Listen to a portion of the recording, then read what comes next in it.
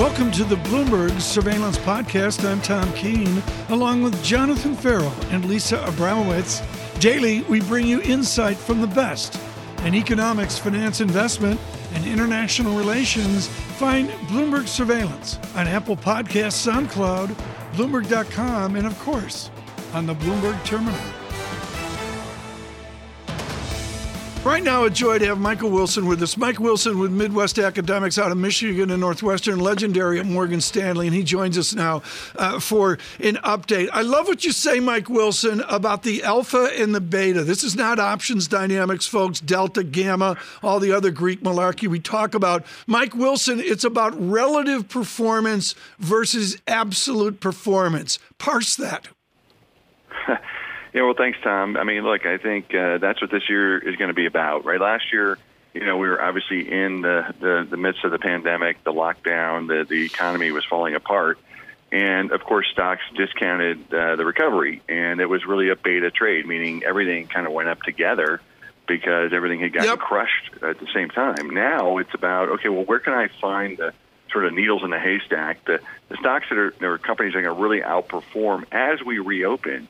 And, oh, by the way, there's going to be some losers as that happens too, right? There's going to be a wallet share shift as we go back to normal. There's going to be cost pressures. You were just talking about the reflation trade, something we've been on for quite a while. That's going to create some cost pressures for many businesses. So we want to take advantage of that. We want to take advantage of the companies that can benefit from that environment, and then try to avoid those that are going to be punished by that. And it's just on individual stocks with the Morgan Stanley Research Combine. You say the haystack. What are the sectors in a haystack? You were just talking about one. It's the banks, right? So we've been on the rate trade for a while. We've been on the reflation trade for a while, and we think, look, let's take advantage of that. I mean, there are going to be companies that benefit from higher rates and higher commodity prices. So materials, metals, and mining, obviously the banks. Clearly, some of the cyclical parts of technology that have benefit from a reopening of an economy. Maybe the industrial sector as we get an infrastructure bill. Those are going to be areas from a sector standpoint that could do quite well.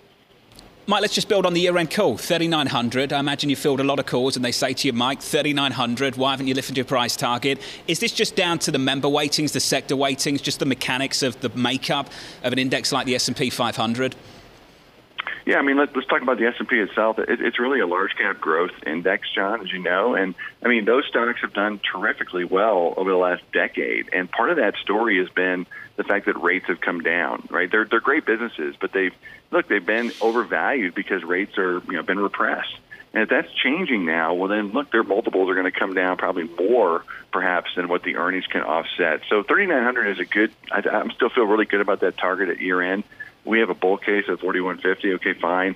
But that's not the story. The story is what's going on underneath the surface. I mean, you mentioned it earlier, some of the metals and mining stocks, some of the bank stocks that are really doing well. These are the opportunities for portfolio managers to find. What I've really enjoyed in the last couple of weeks catching up with you guys at Morgan Stanley is just putting all the pieces together. Alan Zettner last week of Morgan Stanley talking up 5% GDP growth next year, 6.5% this year. I imagine a Matt Hornback high yields call is in there as well, Mike. Can you just put it all together for us, join the dots between the different calls coming from the bank at the moment? Yeah, I mean, the macro team has really been in sync over the last 12 months. I mean, because the pieces have come together. And, Ellen's call on the economy, Matt's call on rates, our call on kind of the sector dispersion and rotation that's been going on. It's all part of the same narrative. And it goes back to almost a year ago now. It seems like it was yesterday. But a year ago, we were talking about this regime shift as we move from a monetary policy dominant regime to a fiscal policy dominant regime. And it's clear now that that's what's happening. What does that mean? It means a higher velocity economy. It means higher nominal GDP. It means inflation. And those are things that are going to change what works going forward. So within the churn can be nice, and it can be, for example, a hot tub, or it can be the ocean where you're getting smashed against the shore. And there's a question about how much leverage there is beneath the surface. It's going to lead to some pretty violent moves. Mike, what's your sense of how much leverage has been pushed out of the system, or how much has been built up in preparation for a relatively violent churn over the next few months? Well, that's right. I mean, I think one of the things that we're not that comfortable with at the moment, to be honest, is it's been really a one-way risk market. Okay, there hasn't been a lot of two-way risk. We had that little, snafu in January. We had some short covering and some deleveraging that went on, but we're right back to those high leverage areas. When I say high leverage, I mean across both the institutional world and the retail world. We've rarely seen leverage this high, and that can't bite both ways. And so the wild card to me is, let's say that we go into the reopening phase, which looks like it's going to be sooner rather than later. Some of these cost pressures arise. We do have supply chain issues. This event in Texas with the weather is not helping that, by the way. So we could have margin pressure. We could have rates go up more quickly than people are anticipating in valuation. So I think that leverage will create more two-way risk. Will create some more volatility in the marketplace. And by the way, we'll create some opportunities in the areas that we do like. That's exactly what I was going to say. How do you use that? How are you preparing to jump on that with respect to specific market calls? Well, we're advising clients right now to probably take their leverage down. I mean, we think people have leverage that's too high. That look, things are, even in the things that we like right now, they're a bit ahead of themselves. And we wouldn't be surprised if we had another surprise over the course of the next 30 to 45 days, and we get a bigger correction. And so, run lower risk right now. Let's take advantage of the drawdown like we got in January, or like some of the drawdowns we got last year. Mike, fantastic to catch up, sir. Great work as always. Mike Wilson there, Morgan Stanley CIO and Chief U.S. Equity Strategist.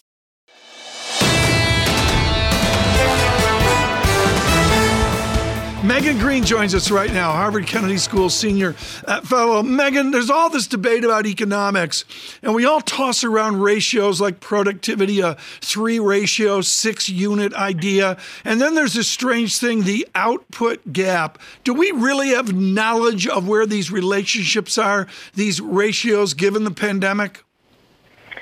Well, look, we never really know where the output gap is because it's predicated on this idea of potential growth. And measuring potential growth is much more of an art than a science at the best of times, let alone in a crisis. But I would also argue that this idea of potential growth, this equilibrium that the economy is naturally going to come back to, might be a bit antiquated. I mean, in economics, we believe in equilibria. Usually there's just one, but we've all spent the past year looking at epidemiological models, and the hard scientists don't view the world this way. They look at the world very differently, thinking, you know what, there is no actual equilibrium that we know about at the beginning. Instead, we're going to look at actors, use agent-based models to see how they respond to things, use machine learning to build models around that, and figure out what the outcome is. And so I think this debate about the output gap based on some kind of equilibrium is probably missing the point. And, you know, we economists, we assume that there are very intelligent actors in a very simple world. And I think scientists have a very different view of the world. They assume they're very simple people in a complex world. And there's a lot that we could probably learn from them in economics. Okay, well, what's the timeline here? What are we getting wrong right now about the x-axis? We've been talking about this across the simulcast all morning. The guesstimates out to June, the guesstimates out to September. Do you have a belief in the x-axis right now, or is that a mystery as well? Look, I think everything's a mystery at the moment. This isn't a typical kind of downturn, and it won't be a typical kind of recovery at all. And as I've been saying since the beginning of this virus, the virus is going to dictate everything and will be determining prices and quantities. And so, it's actually the epidemiological data that's much more important than the economic data at the moment. So, Megan, the reason people were gravitating towards the output gap, they were trying to assess how big this package was down in D.C. and perhaps whether it was too big. So what's the best way of assessing that? Size, too big, too small? So I don't think we should think of this package as a stimulus at all. It's unfortunately been deemed that, but I think we should think of it as catastrophe mitigation. And so the point isn't to figure out the size of the hole, to measure how big it is and how much dirt we need to fill it in. The point is to get dirt out to those most vulnerable so that we can protect them. And then in the next stage, think about trying to provide a stimulus so that we can get on our way to recovery. And in this sense, I think the next package is almost the more important one if you want to think about potential growth, or if you want to consider there might be multiple equilibria and we're trying to end up on a better one. The next package, the Build Back Better package, is the one that's going to do that. So what do you think that package specifically, Megan, should look like? I think it should be full of public investment. I mean, it doesn't matter if you believe in secular stagnation or not. If you think that we've had low growth, low inflation, low rates for so long because of supply side issues or demand side issues, there's one thing that fixes both of those issues, and that's public investment. So, a massive infrastructure spending program that's green in nature, I think is an absolute no-brainer, and a lot of money should be behind that. Before we get there, Megan, I'd love your assessment of the efficiency of this $1.9 trillion package. Greg Valliere was talking about that Wall Street Journal op-ed talking about the pork built into this plan. Do you have a sense of whether that's actually the case or whether there is a sort of sense behind each dollar and sort of a firepower behind it? So I think there is firepower behind it, purely based on the size. Is every dollar perfectly allocated? Absolutely not. But we've already learned in this crisis and in previous crises that we don't have great tools for ferreting out exactly who needs how much money and getting it to them. And so the idea is you just get out a lot quickly. It's not particularly targeted. It could be more targeted, certainly, and it doesn't include things like automatic stabilizers, which I wish it did, so that you took the politics out of this process a little bit, and it was all based on what's actually happening in the economy. But the idea isn't to fill in the hole perfectly. We're clearly overdoing it on filling in the hole, but that's okay because the point is just to get money to the most vulnerable businesses and individuals. But Megan, what about people who look at the savings rate? The fact that it's climbed so incredibly high. Yes, this gives people firepower, arguably, when the economy does reopen. But does this indicate to you that people are not going to necessarily get this money out into the economy right away and that it's not as efficient and that perhaps the people who are getting it aren't the people who need it the most? So that's where I think this might be targeted a little better towards those with lower incomes or no incomes, certainly, rather than a check going to everyone, which I wouldn't advise. But that being said, I think that the savings rate is a little bit misleading because it doesn't consider all the forbearance that we have at the moment. And so the savings rate has skyrocketed, so has household debt, actually. And you have to consider that when bills finally come due, which many of them aren't because of forbearance, a lot of the savings are going to have to be plowed into that. Megan, part of your charm is folding politics into your economics. Mitch Rochelle was on Friday from Florida, where houses are being sold in 12 minutes. I mean, clearly the benefits are being skewed across different income levels. Do you have any confidence at all that Washington has a political will to actually get money to those that really need it? So I think, from a macro sense, absolutely. If you just look at who the administration has hired on the domestic side, it's a load of labor economists, and that's because there is a real concern about income and wealth inequality in the U.S. So I do think in a big sense, the Biden administration does want to do something about this. But as I said, we don't have great tools for figuring out how to get money specifically to those who need it the most. And what you mentioned in the housing market, I mean, that's clearly a result of central bank policy. That's the Fed. Mortgages, cars, those markets have been on fire because rates are so incredibly low. And, I think they will be for a very long time. So I think we can continue to see those markets do well. Megan, good to hear from you. Thanks for joining us this Monday morning. Megan Greene there, of the Harvard Kennedy School Senior Fellow.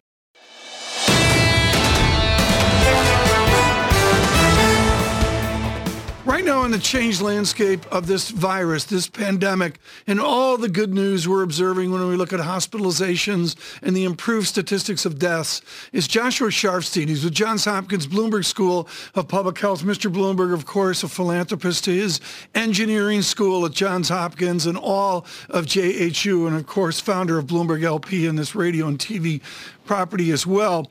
Joshua Sharfstein, I get upset when I hear the media talk about herd immunity in simplistic phrases. You and I know it's some really interesting differential equations.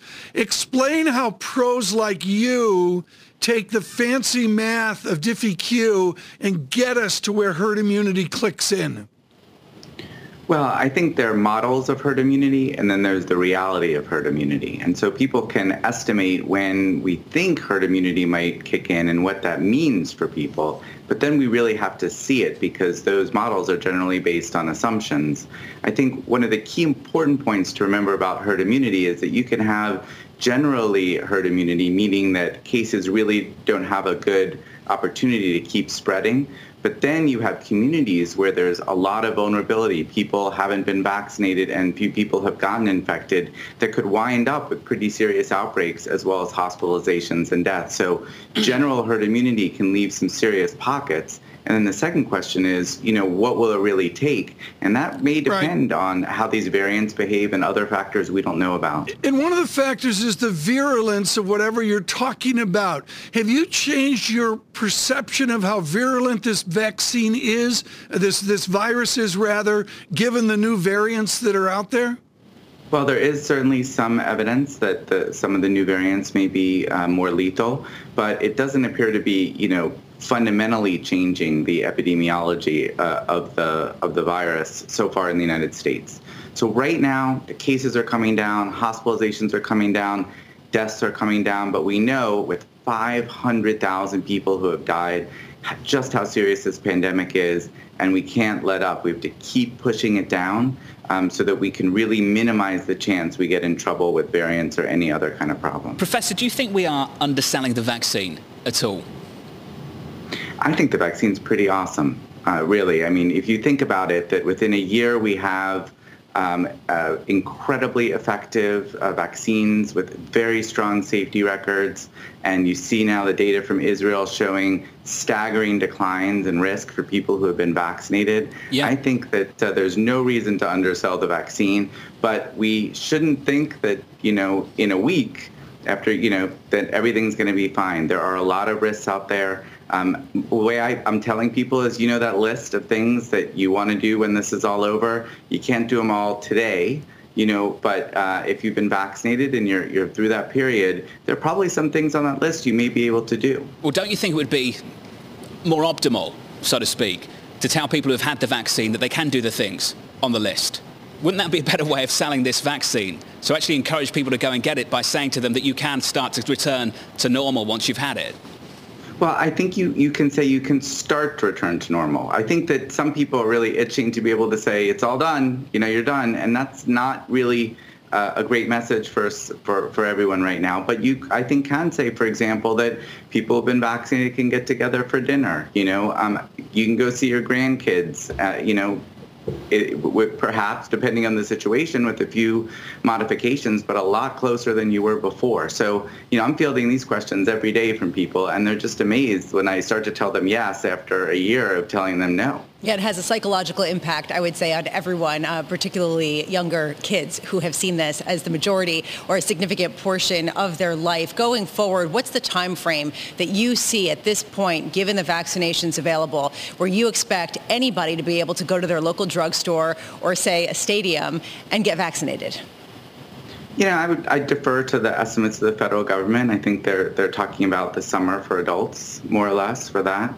Obviously, it's going to take longer for kids because the studies have to be done. But I think we're going to see that this is going to turn from an excess demand situation pretty quickly. I mean, in a matter of weeks or a couple months, to a vaccine acceptance situation where we really are going to be waiting for people to get ready for vaccination. And we need to start that process now, offering vaccines, answering questions, doing mobile teams.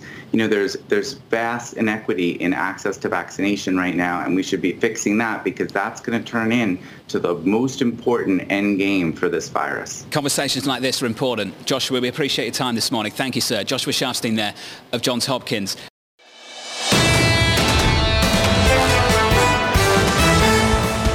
Diana Amoa with us with JPMorgan Asset Management with a real focus on emerging markets. She joins us this morning. Diana, I want to look in your research notes at the distinctions involved. You can't buy EM blind. You can't buy big developed countries blind either. What are the distinctions right now of placing capital in emerging markets? So right now, the big driver, and we're seeing that playing out as well in developed markets, is actually growth. The vaccine rollout has been a very big focus on the markets, and I think there is growing confidence now as the pace accelerates, as you have more vaccine candidates coming into play, that this is going to be done in a sustained manner. And in some cases, we might even see reopenings of the economies as early as Q2 full reopenings in places like the US, the UK, markets like Israel, where they're far advanced on the curve. So in emerging markets, very similar stories are playing out. The focus has very much been on focusing on those economies where a rollout of vaccine has been credible and is actually well anchored. So you look at somewhere like Chile. Chile stands out amongst the LATAM and actually amongst broader emerging markets as being one that's really ahead of the curve in rolling out vaccines, and that's actually traded well. Right. Similar story with Turkey. So, Diane, I know you're a great student of this. What's so important here is the maturation, of emerging market bonds, the size, the scope, the scale. Do the commodity EM nations have a greater, more sophisticated bond pool to play with? So by and large, commodity exporters tend to have more issuance. They're larger economies, so that's not unexpected. But then, so that side of things is actually a positive for them in that liquidity is not necessarily an issue. But actually where we're seeing interesting opportunities right now is in the smaller idiosyncratic stories within emerging markets. Those are markets that have less beta to what's happening in core rates and are less likely to be impacted by the big duration move that we're seeing in the U.S. Diana, so much of the emerging markets call has hinged on the weaker dollar consensus. And here we have a growing number of naysayers who argue that you have American exceptionalism, that basically you have an economy that's going to break away and accelerate at a faster clip because of the vaccination schedule and because of the fiscal support and stimulus that the Congress is passing. How much does that disrupt your thesis, disrupt your argument that you need to go into emerging markets debt in order to get any yield? So far what we've seen this year is most markets have actually, from a total return perspective, most markets have been dragged higher in yields as treasuries have moved. However, spreads have held up quite well in EM. And the big distinction up until now has been the move higher has been led by break-evens. What we saw last week is somewhat concerning for the outlook going forward, where it's no longer a break-even-led repricing of rates that we're seeing in the US. It's actually being led by real rates. And that's actually something that we think the Fed is likely to be more sensitive to, because not only are we seeing that spilling over to EM, we're also seeing that impacting US markets. So you see mortgage rates are starting to rise. We had the biggest rise in US mortgage rates that we've seen since August last year. While the economy is looking promising, the recovery is still at the early stages and it's still quite fragile. So we do think the Fed is going to want to lean against this. Wait, hold on a second, Diana. This is important. Are you saying that a key component of your emerging markets call is a belief and faith in the Federal Reserve to come in, buy more longer duration bonds to suppress yields if you start seeing real yields continue to rise? No, that's not what I'm saying at all. What I'm saying is if it's rates moving higher because growth is picking up globally, and it's an orderly repricing higher of rates, both real rates and break-evens, that's a good environment for EM because growth is what matters and exports from emerging markets are a key driver of returns. However, if we see rates markets running ahead of what we're seeing in the data, then that becomes a concern. And I think right now where we are, the data is not there. Markets are pricing in a stimulus that hasn't yet been approved. So that's the big distinction. We actually need to see that growth being realized, and we need to see that inflation being realized. And that's something the Fed has been quite key in reiterating time and again, that it's actually realized core PCE that they're focused on. Dana, let's sit on the Fed just for a moment then. Chairman Powell tomorrow, Vice Chair Clarida in the mix as well. If there is some kind of intervention, it's usually verbal first. Do you expect any actual real action off the back of that? It's probably too early for them to do anything more. So I think they'll want to sequence the tools that they use to talk to markets and to communicate with markets.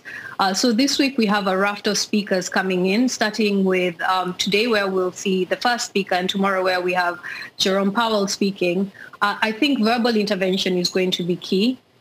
We already had Jerome Powell speaking in previous weeks, reiterating the messages. So it'll be key to see them doubling down on that message, that while the outlook is looking better, the economy is far from at a strong enough footing for them to be easing back on accommodation. And I think if markets still continue to price in or accelerate too fast, then it's likely that we might see more tools coming to play. Tom, this is the issue at the moment, isn't it? A couple of weeks ago, if you'd asked me about Chairman Powell, I would have said they'll stay on script, nothing new. Looking at the move that we've seen in the last week alone, it was a struggle to break 120 for about a minute. And then we got through 120, through 130, and now people talking 140, 150 in the very near-term future. I haven't done the technical work above a 1.36, but John, I'll make it clear the one person I'm watching in the Speakathon this week is Richard Clarida, head of Columbia Economics, truly one of our great academics on monetary theory. If there's one person who's going to say one sentence, it's going to be Richard Clarida. He has provided the guidance for financial markets, that's for sure, over the last couple of years, as maybe Chairman Powell has fumbled things just a little bit. Diana, do you have a number in mind where we get to on a nominal yield on a 10-year that starts to infect risk assets elsewhere? If it's not 136 and we're seeing equities gap lower now, is there something a little bit higher, or are we there?